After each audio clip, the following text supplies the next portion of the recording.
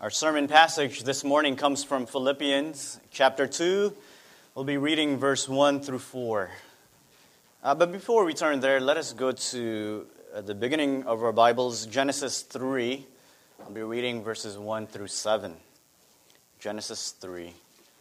Beloved congregation of the Lord, this is God's holy, infallible, and abiding word. Give your full attention to it.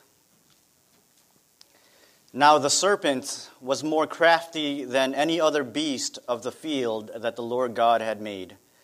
He said to the woman, "Did God actually say, 'You shall not eat of any tree in the garden'?" And the woman said to the serpent, "We may eat of the fruit of the trees in the garden, but God said, 'You shall not eat of the fruit of the tree that is in the midst of the garden, neither shall you touch it, lest you die.'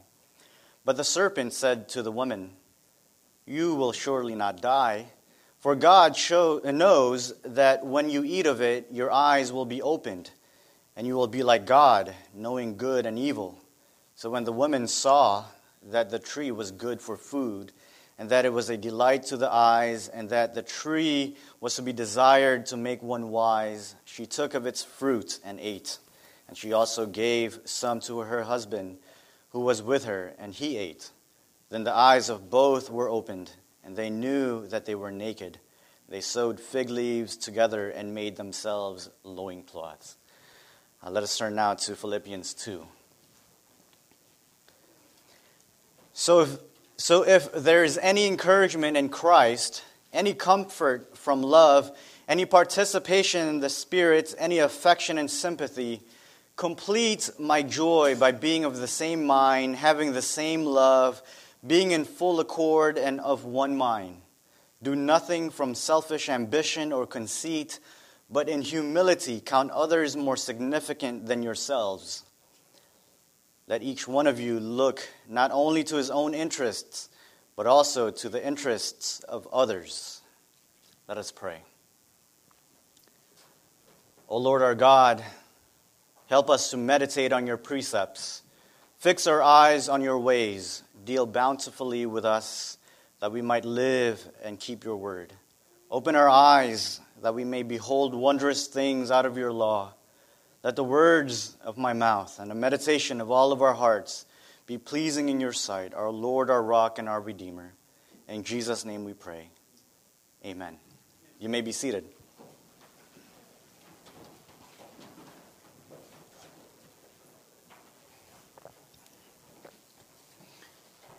So Paul has just finished encouraging the Philippians to stand together when opposition comes. He knows that they will be maligned and persecuted by outsiders. And remember the crazy thing that Paul has just said in the previous chapter.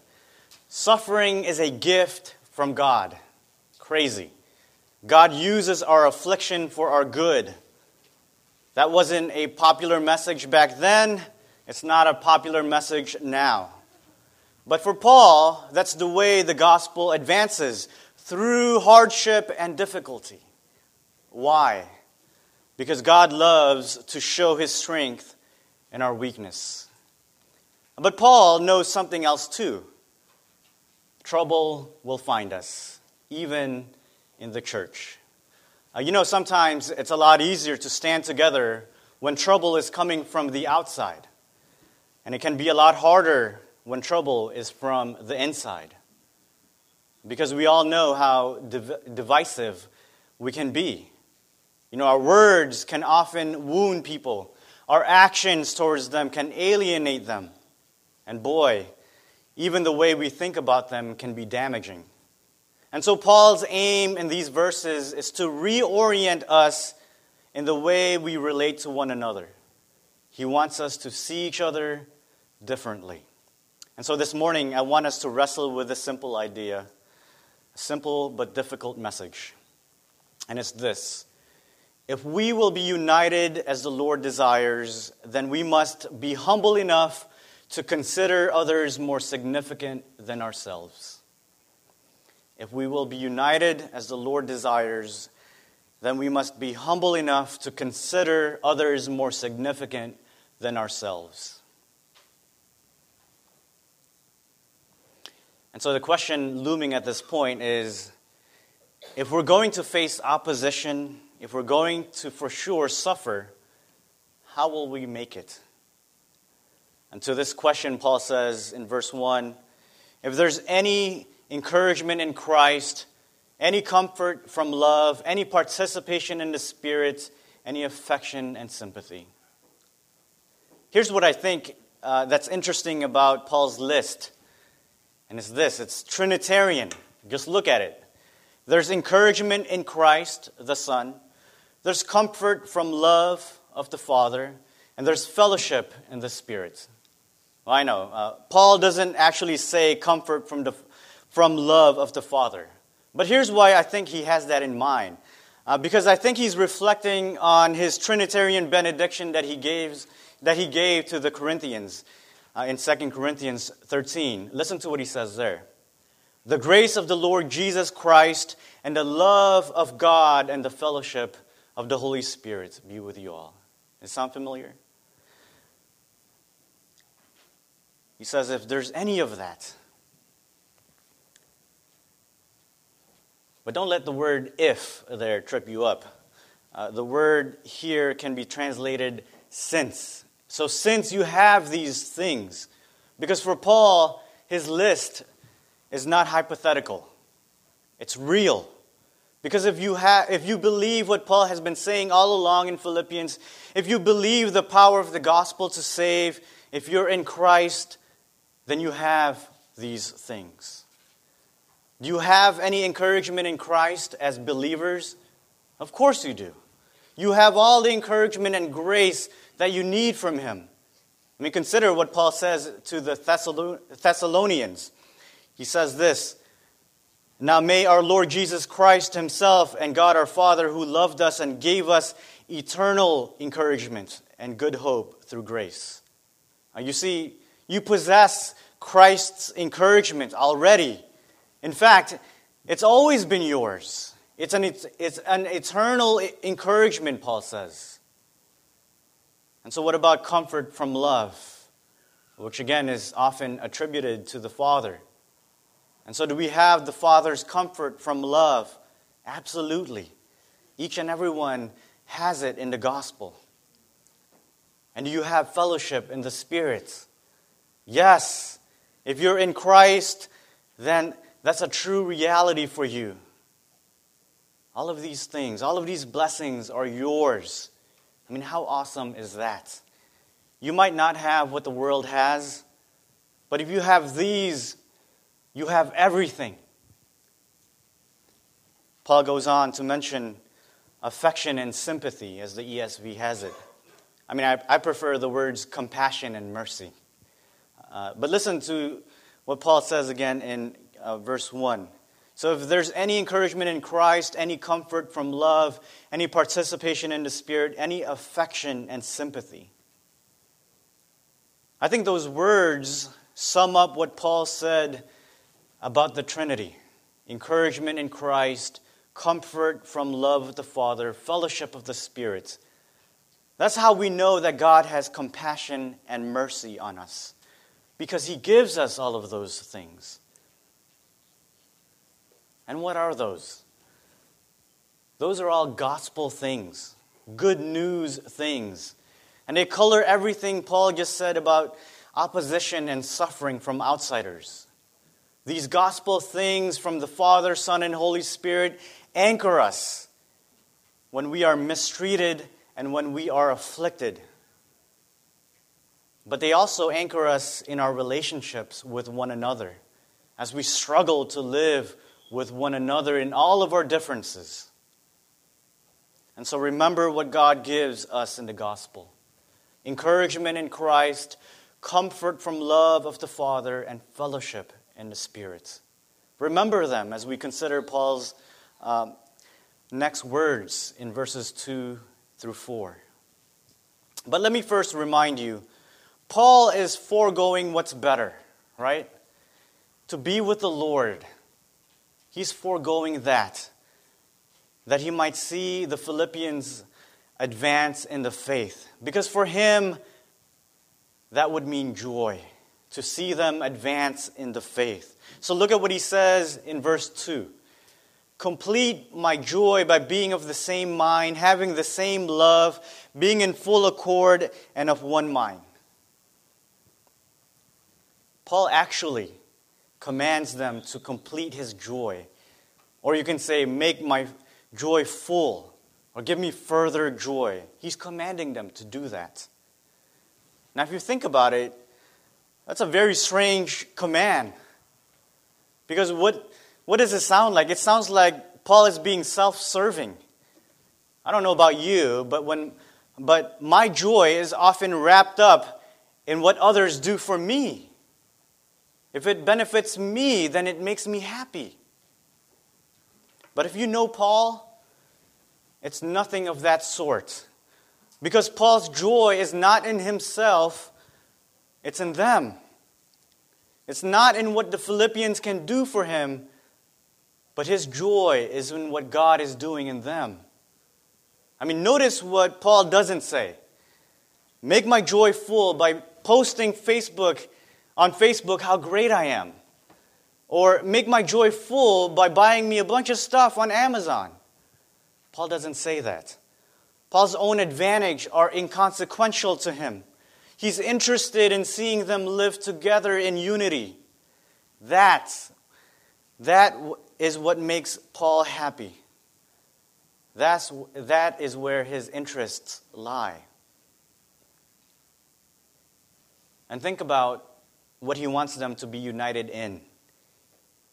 He wants them to think in harmony, to share the same love for one another, to be joined together into one living body or soul. I mean, in other words, Paul is saying, be united in your minds, in your hearts, and in your strength. Does that sound familiar? That's the image of God in us. It's being reshaped. Paul wants it reshaped after the image of Christ. And so not for the self, but for others. By the way, that's discipleship. When we look more and more like Jesus in our minds and in our hearts and in our strength. But having said that, Paul zooms in on the mind. I'll read again verse 2. He says, complete my joy by being of the same mind, having the same love, being in full accord and of one mind. See that repetition? Paul highlights our need to be thinking the same. Being of the same mind, of one mind, he says. And this is not about just gathering more information for all of us to share. It's not even about agreeing on every theological point. Because thinking the right way about people is more than that. The mind that Paul refers to here is a wisdom word. It's a type of mindset that matches wisdom. Paul is calling us then to assess or evaluate ourselves as a community in a wise way. And so, what does it look like when we think together in wisdom? When we are wise together as a community, what does it look like? Well, in one word, it looks like humility. Because humility is the holy disposition of someone who is wise. And so how then do we cultivate humility? What happens when we actually practice humility with real people in real time? Well, humility is first of all not about ourselves. It looks outside of ourselves. Humility drives us outside of ourselves to other people. Because humility is an exercise of self-forgetfulness. Paul puts it this way in the negative. Do nothing from selfish ambition or conceit. Verse 3. You know, this matches Jesus' command to deny yourself, doesn't it? And it matches Paul's ministry to the Philippians. He's denying himself for their sake. Put aside your feverish ambition to be made much of, because it's not about you. The words self-ambition here is only one word in the Greek. And it's very interesting because it's actually a political word, which points back to verse 27 of chapter 1, where Paul says to live as citizens in God's kingdom in a way that reflects the worthiness of the gospel of Christ. So this word has to do with greedy politicians who seek office. It's when they use shady and underhanded means to get it. They trample on others to achieve their goals. Don't we all hate shady politicians? And so basically, Paul is saying, don't act like a crooked politician in your relationships to people in the church. Don't use others to get what you want. It's unbecoming for a citizen of heaven. And the word conceit can literally be translated as empty glory. Avoid seeking for your self-glory, Paul says.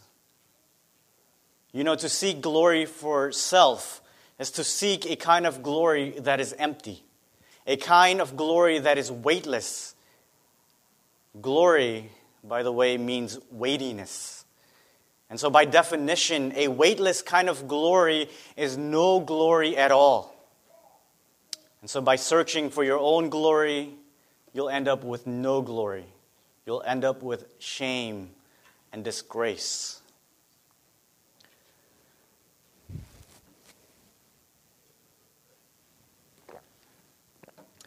Do you know what the Bible calls a person who's always putting themselves first?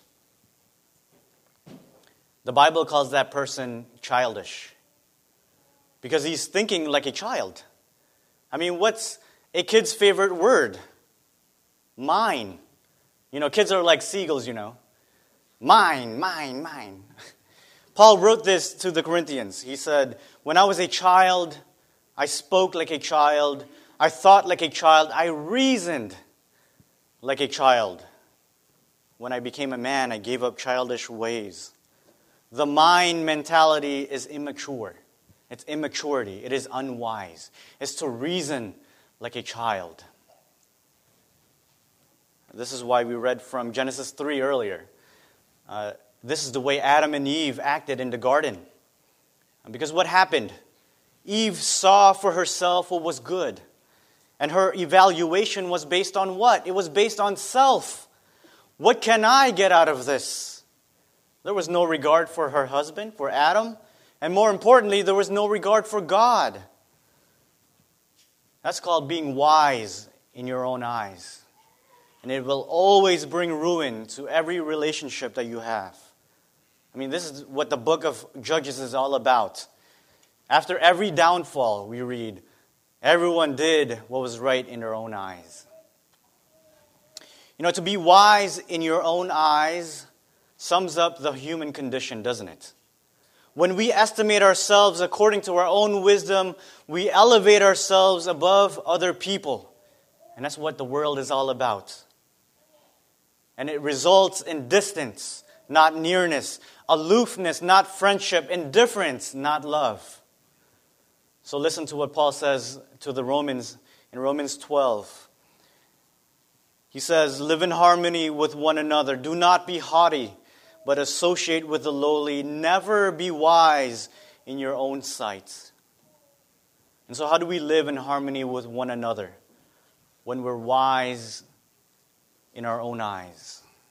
We can't. We can't. And so Paul goes on and says, but in humility, count others more significant than yourselves. Verse 3. To count others more significant than ourselves goes against everything that is in us. Because we have a propensity to be prideful, to put ourselves first. And it doesn't help when we're successful, does it? Why? Because if you think you're winning at life, pride will go to your head and into your heart. How can this guy who's barely making ends meet be better than me? How can he be more significant than myself? Success makes us see ourselves more highly than we should. But here's what Paul is not saying, though. He's not saying that others are inherently better than you. Like somehow they are more of worth than you are. Because Paul knows we're all made in the image of God. He just appealed to it. Paul is talking about the way we see people. Are people valuable in your eyes? Are they significant to you? Even more significant than yourself? And so here's the test. Verse 4, let each of you look not only to his own interests, but also to the interests of others.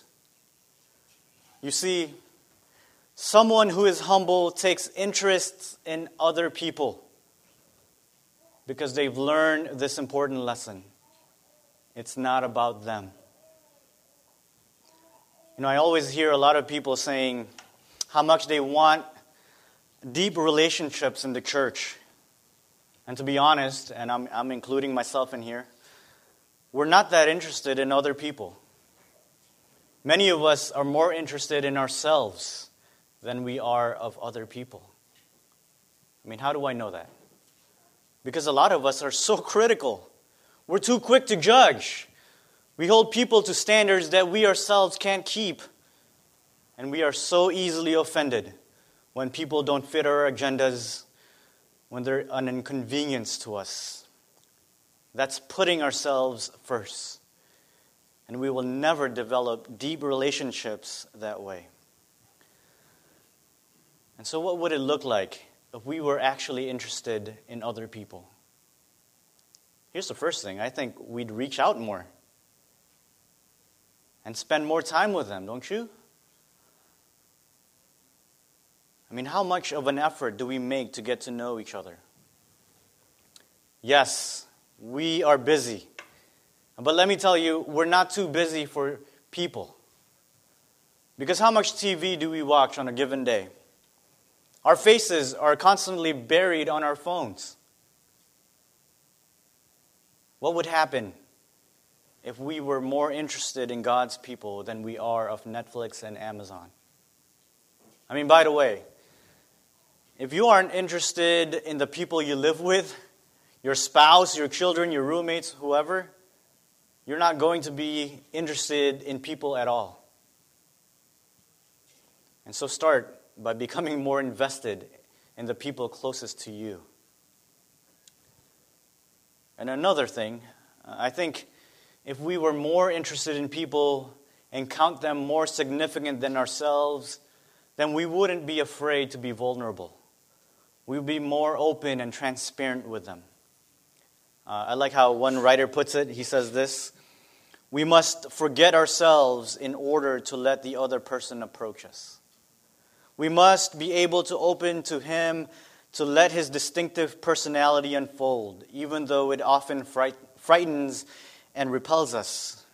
We often keep the other person down and only see what we want to see. Then we never really encounter the mysterious secret of his being, only ourselves.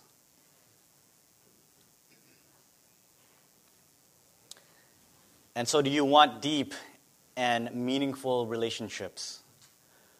Then we have to actually be interested in people. Dare I say, even count them more significant than ourselves. Spend time with them. Open up to them. Because that's humility at work among us. Humility is the only way we're going to cultivate deep relationships with one another. Our relationships will be shallow without it. And so what do we find in Jesus Christ? We find a humble heart. Jesus came, and he did not serve his own interests. He put your interests above his own. Jesus was so humble that he willingly left his Father's side. He took on flesh and died a bloody death on a cross in your place. You know what that is? That's the cruciform wisdom of God, a kind of wisdom that lives and dies for other people. Take up your cross and follow Jesus. live for one another as Jesus lived for us. And let me end with this final reflection. You know, the world tells you that you will never be happy if you put others above yourself, if you're always living for other people. You'll miss out at a shot at happiness. You need to do what makes you happy, they say. You're only going to be happy if you put yourself first. And there's a lot of cheesy phrases in our culture for this, you know. Carpe diem, YOLO, live your best life now. I don't know, I can't think of any more, but I know there's more. And listen to some of the so-called gurus of this age. The more you praise and celebrate your life, the more there is in life to celebrate. You know who said that? Oprah. The most important thing is to enjoy your life, to be happy. It's all that matters. Audrey Hepburn. That's the mentality of our culture. Me first, mine, childish. But what if we allowed the gospel to intrude into our relationships? I think then we'll learn that living for other people doesn't steal our joy. Living for other people opens our hands to receive joy. The world has this idea that if you become a humble person, you will become a weirdo or an inbred. But that's not true.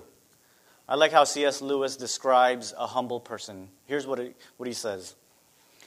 Probably all you will think about him is that he seemed a cheerful, intelligent chap who took a real interest in what you said to him. If you dislike him, it will be because you feel a little envious of anyone who seems to enjoy life so easily.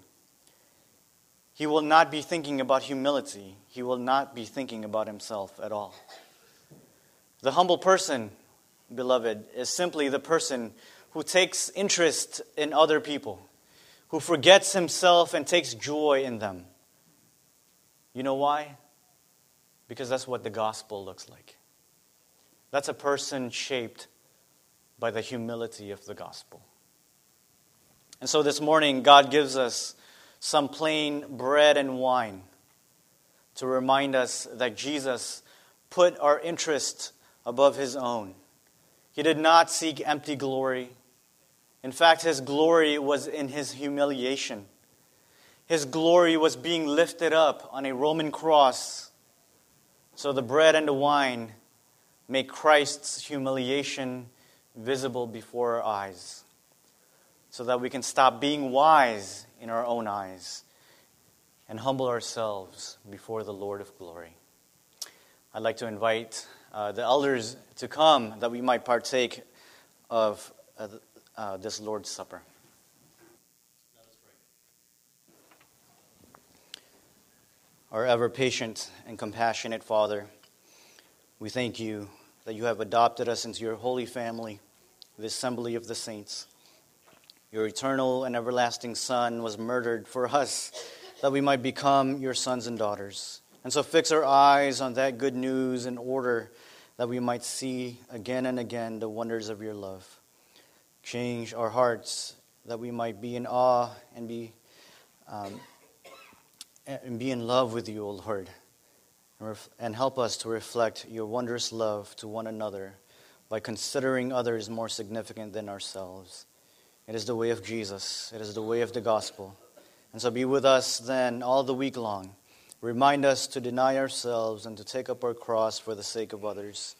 Continue to conform us into Jesus' wonderful and perfect image. In his name we pray. Amen.